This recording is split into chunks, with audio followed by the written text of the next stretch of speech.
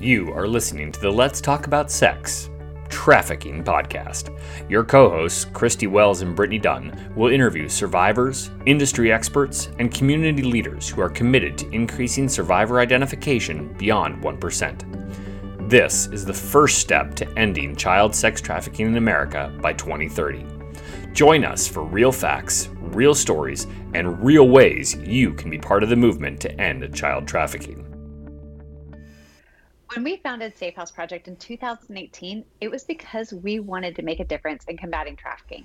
We all have got to do our part, but we want to help you understand the national landscape and really the importance of combating trafficking and how to engage. We are excited to introduce you to our friend and survivor leader, Kimberly Cookerans, who's going to explain her story, talk through ways that people can come alongside and support survivors. Kimberly, thank you for being on today. Thank you for having me. We're just excited to have you on here today. Thank you for taking a little bit of time from your workday to join us. Before we get started, do you want to just give us a little bit of information about you? The biggest part of me is my family. I have a large family with children and grandchildren, and I don't understand what it's like to cook in like a one-size pot for like one person. I cook for 20 all the time, and even if I don't, it's like, please have someone over because I don't know what to do. Well, as we begin, we want to always emphasize to our listeners that the survivors are the ones that really empower themselves. Our opportunity is to come alongside and love on survivors, care for survivors, give opportunities, but the word escape or rescue or survival or anything like that, there's a lot of context and sometimes improper connotations with what those words mean. Survival and surviving a trafficking situation looks different for every survivor. Can you talk a little bit about maybe what escape really did look like for you and really what helped you get through your trafficking situation? Yeah, if it's okay, I'll back up to what I was escaping from, just for a little bit of context. Sure. And I was adopted at 3 days old into a very, very dark situation. My mom, I do truly believe she was unaware of the malintent of my adoptive father and his family and the people he associated with, but I was literally adopted to torture and traffic. And they were very dark. It was a satanic ritual abuse cult, and they really had the intention to dominate, to override a person's will, to create a non-person in a lot of ways. And starting at infancy, when all of the neurons are developing, when all of the attachments and identity and ideas of the world are developing, that's when they started with me, hoping to really create someone who would do whatever they wanted for the rest of their lives, or my life, which is the intent of any trafficker. They want to dominate, they want to rule, they want to be able to control. Someone who has that darkness in their soul, they want to hurt, they want to dominate. That is universal. So mine was very extreme, to the point of torture and being part of humans being sacrificed and literally being electrocuted and dying myself at times, and in the trafficking, them going as far as impregnating me and taking those babies. And I know this is incredibly dark, but that's a lot of the stuff that you don't hear because there's so much shame and there's so much pain associated. And in that world of trafficking, where they were trafficking us and abusing us to be used as sexual objects, as labor, all of those things, they were also trafficking people to be sacrificed, to be just used in the most inhumane ways. There's no one way. And that's one of the things I think that's hard for people, is now people are kind of coming online and deciding, okay, this might be happening, but then there are so many deeper layers and levels that people are still not quite ready for. So I was coming from that, and in all of that, my mind split. I became dissociative. I have dissociative identity disorder. I did a lot of self-harm, running away, I was very self-destructive, and I didn't understand why, because I also suppressed a lot of my memories. And in the world of everything needs to make sense and, again, fit in boxes, when someone can't really tell you what's wrong, therefore it must be their fault, like they must be crazy, so I was just living in this chaotic world that didn't make any sense. I couldn't explain it. I was being abused almost every minute of my life. If I was home, whether it was sexual or not, I was being beat, I was being tortured. I lived in hell. And at some point I started to remember being sexually abused. It came in layers for me. I didn't even have the word trafficking associated with my trauma until I was 45 years old. There's so much that goes into that with interviewing and identifying victims, that we have to allow a lot of space for things to reveal over time. You have to be safe to be able to engage in healing. There was no safety. So my behavior compelled intervention. I did try suicide because I was remembering being sexually abused. And that was kind of the catalyst for just this barrage of memories that are still at almost age 51, relentlessly coming forward and just assaulting my mind, assaulting my heart, assaulting everything. So my exit, to call it that, out of that type of torture and trauma was suicide, a suicide attempt. No one would say, hey, that's a good plan. But considering, I really was looking at death on any given day anyway, it gave me a safe place to further unravel. So I ended up in the psych ward, and then I ended up in a shelter because my flashbacks and everything, they were so horrific. They were so bad. I had an eating disorder that was killing me. I was so dissociative, and we didn't really know that. We didn't understand those dynamics. It was still pretty new on the scene. This was back in 1990. I turned 20 in the psych unit, and people didn't have an association with dissociation that wasn't absolutely terrifying. It was such a dark and terrifying time, and it took me years to even get my footing, and I still have times where I don't have my footing and I have to try again. When I ended up in the psych unit, I started to really remember, and then I just determined that I was unsafe. I could not go back to where I was. So from there, I ended up in the shelter, and there I went ahead and I changed my name legally. I relocated and I went into hiding. So that was my exit. And my survival was, I mentioned the DID and being able to dissociate for my brain to fragment. And it sounds like they call it a disorder, and it is in some ways, but it's also an incredible way for a mind to survive. It's a God-given miracle, I think. And gosh, I don't want to cry. It's brutal to handle because he was my father. It was his brothers. It was their associates. It was bishops. It was neighbors. They were all abusing me. And so there was literally nowhere to turn. And so the only thing I had was myself. And so my brain could break. It's like, and it broke a lot. It's very, very extreme how much my mind had to disintegrate to hold those pieces and not have them overcome me. And I feel like I'm naturally tenacious and resilient. And even with everything that's gone on, I feel like I'm quite hopeful and loving. And so because of the dissociation, like those parts could come out and be in the world. And I had people who loved me and who love me now, people that have been willing to go into those dark places with me and hear what it is, not just the subject, but some of the details, and walk the walk with me and have those scary conversations and call 911 when they have to. Surviving and overcoming and escaping it's just a myriad of factors. And I know I've been blessed by people who would just loved me. And so sometimes intervention can be just loving and letting someone know they have worth and that they matter. It's little touches like that from people who I'm still in touch with that helped save me. And they had no clue. They thought I was just cute and they loved me. But for me, it literally saved my life. So it doesn't have to be big things. It is also big things, but it doesn't have to be.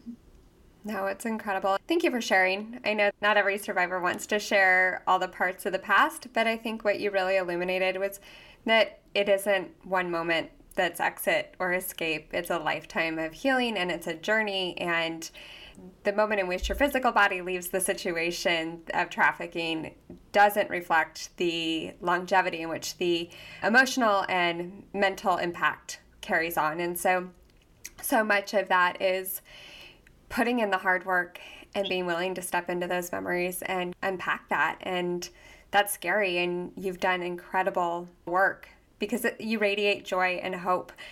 And you are truly a light. What is one myth that you would want people to know about trafficking in America?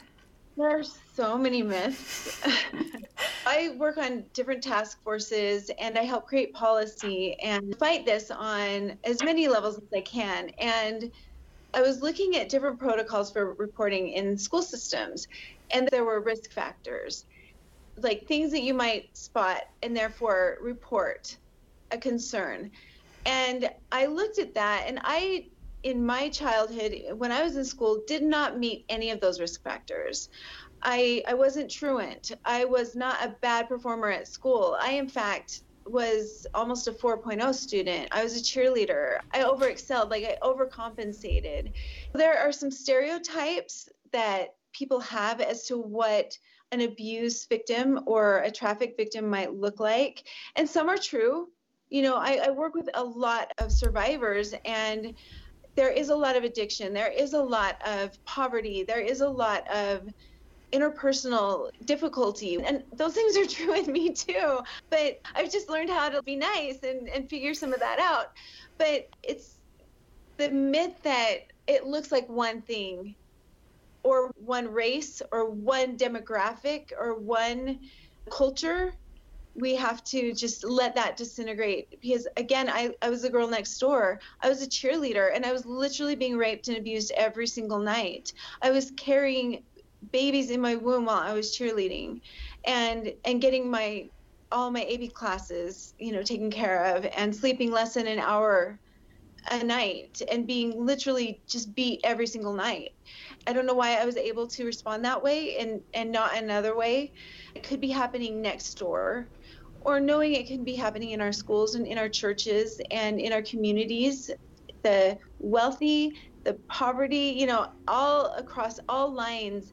We have to be observant and, again, allow for the possibility that it could be happening. And it's not ours to prove, but it is ours to observe and report. When I work with children who are being abused in DCFS, and I work a lot with suicide prevention, we don't have to solve it, but we do have to have our eyes and ears on it and report it to someone who has authority and the skill set to intervene.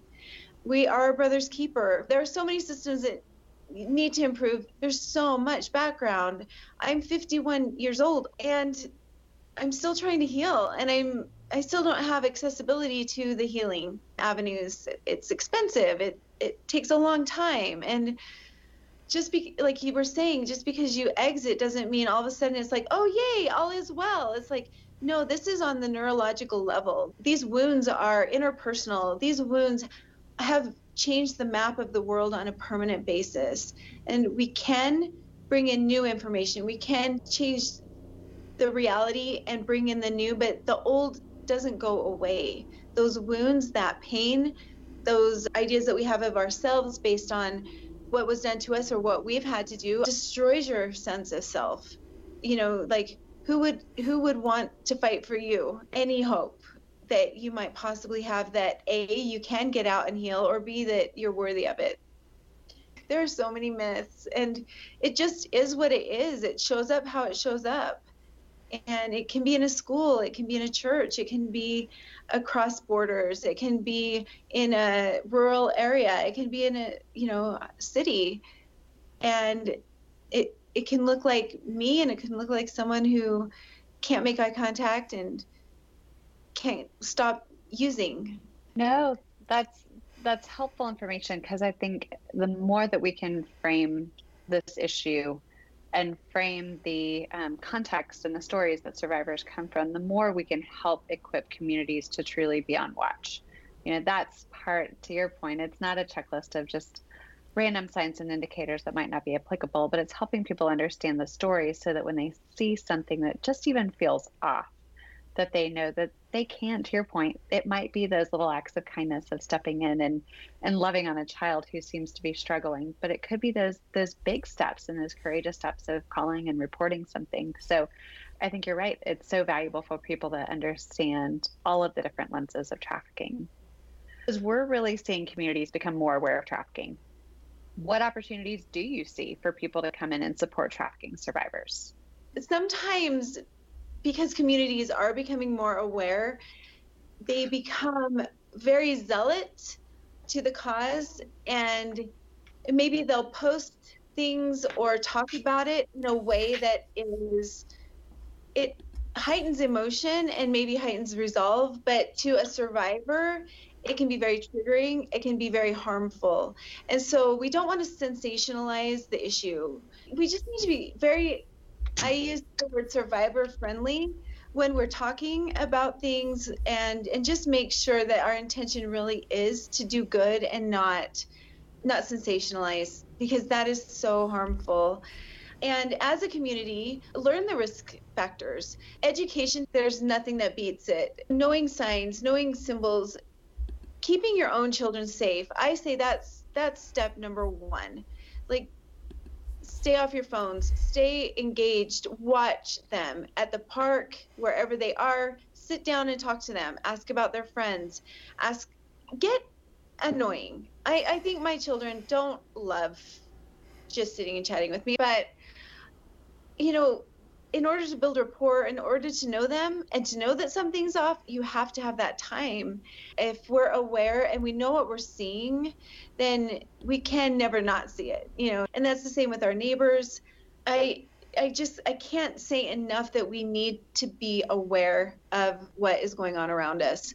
We need to be our brother's keeper. We are the watchtower. We are that for our families, for our communities, for our states, for our nation, for the world. And then we need to support survivors in their healing journey.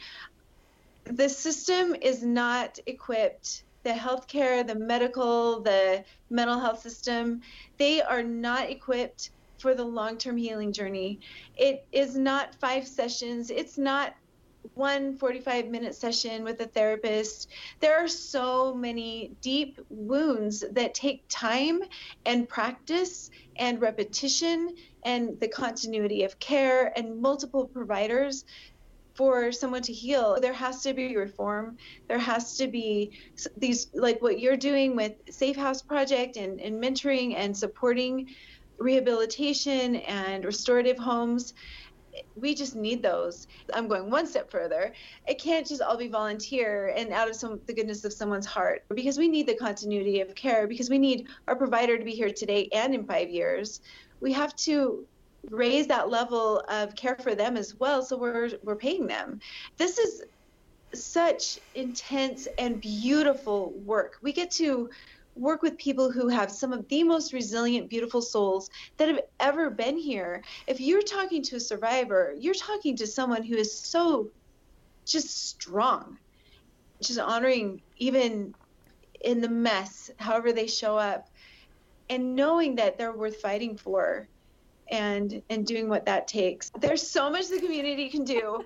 So sum that up, take care of your family, engage in your family and your community, ask hard questions, learn, support restorative causes and that healing process, policy, go for it. There's so much. There really is. But there it is. It's love, and it's showing love, and it's through all of those things doing that with this heart of love, because without it, so many of those things fall flat.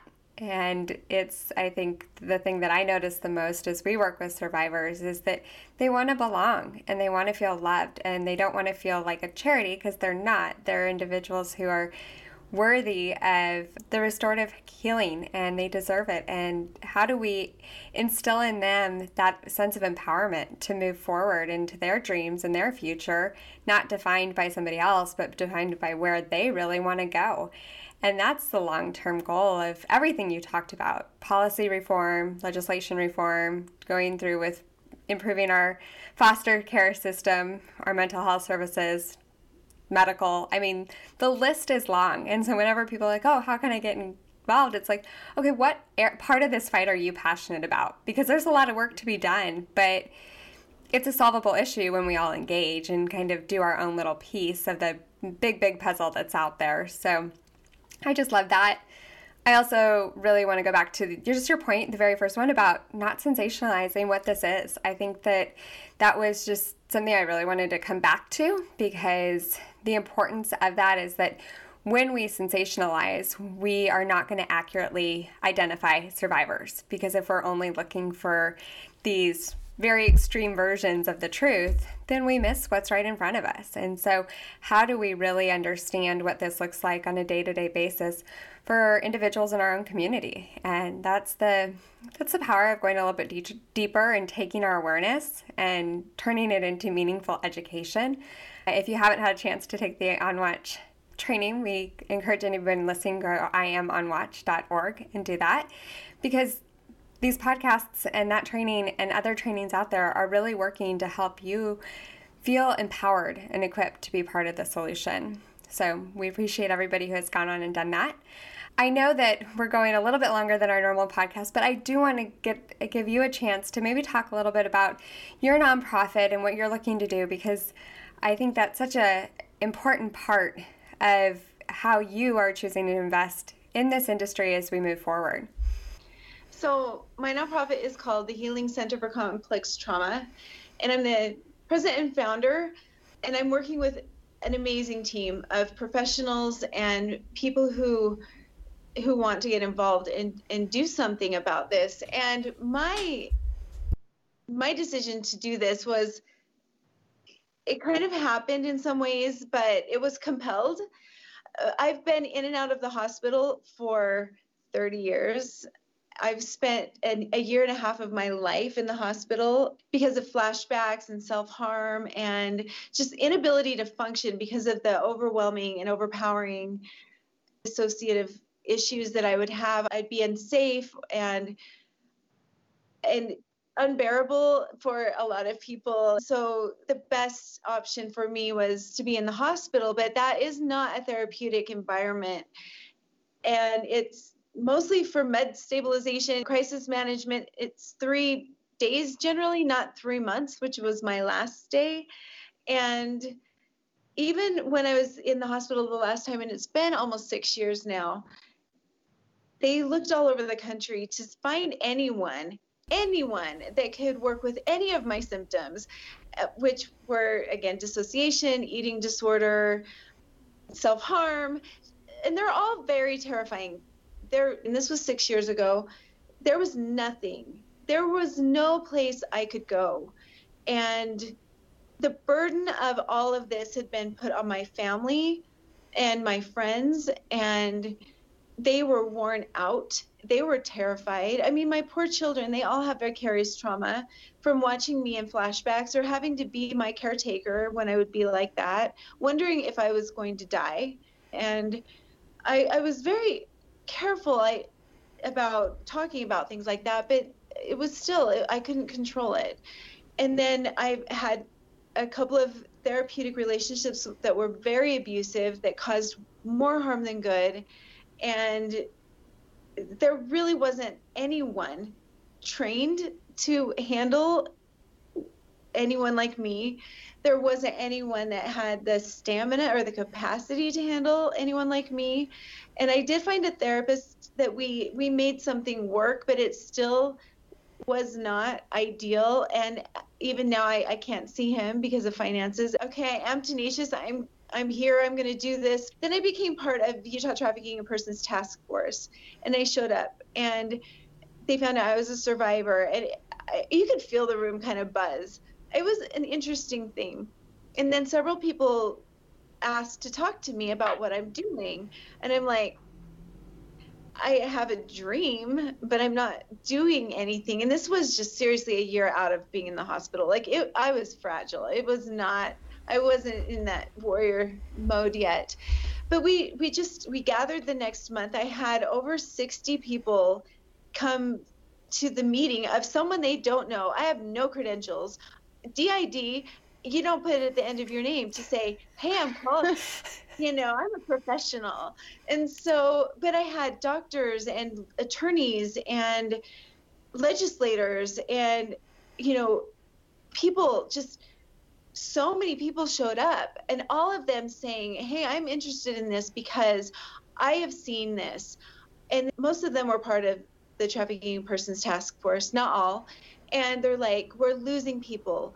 People are dying. This is preventable. We can do something about this.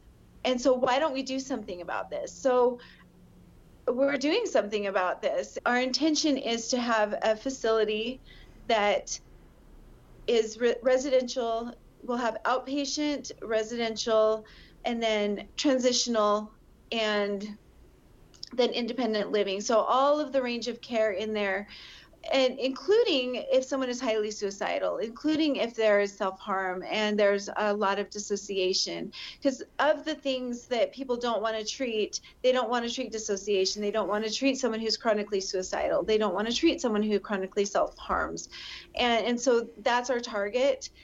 Basically designing my dream, like what I wish was there for me. But because it's such a universal need, I have people showing up to work on this because they're like, yeah, it's not out there. So that is our dream, and we're diligently working on it. You guys are doing so much to fill the need of what we've seen across the restorative care space in America. While there are many incredible programs that will do emergency, long-term, and transitional care, finding places that will take the hardest of the hard cases, as we've spoken before, we know is such a challenge. And so I love that you are really moving forward on seeing that vision come true. That's not just your dream come true, that's our dream come true, because we've seen survivors really not be able to receive the services that they need because of complex PTSD, because of DID, because of suicidality, or whatever those other things may be. And so you guys are really working, and we're going to be thrilled to see you fulfill a void in this space, because there are so many survivors that need you.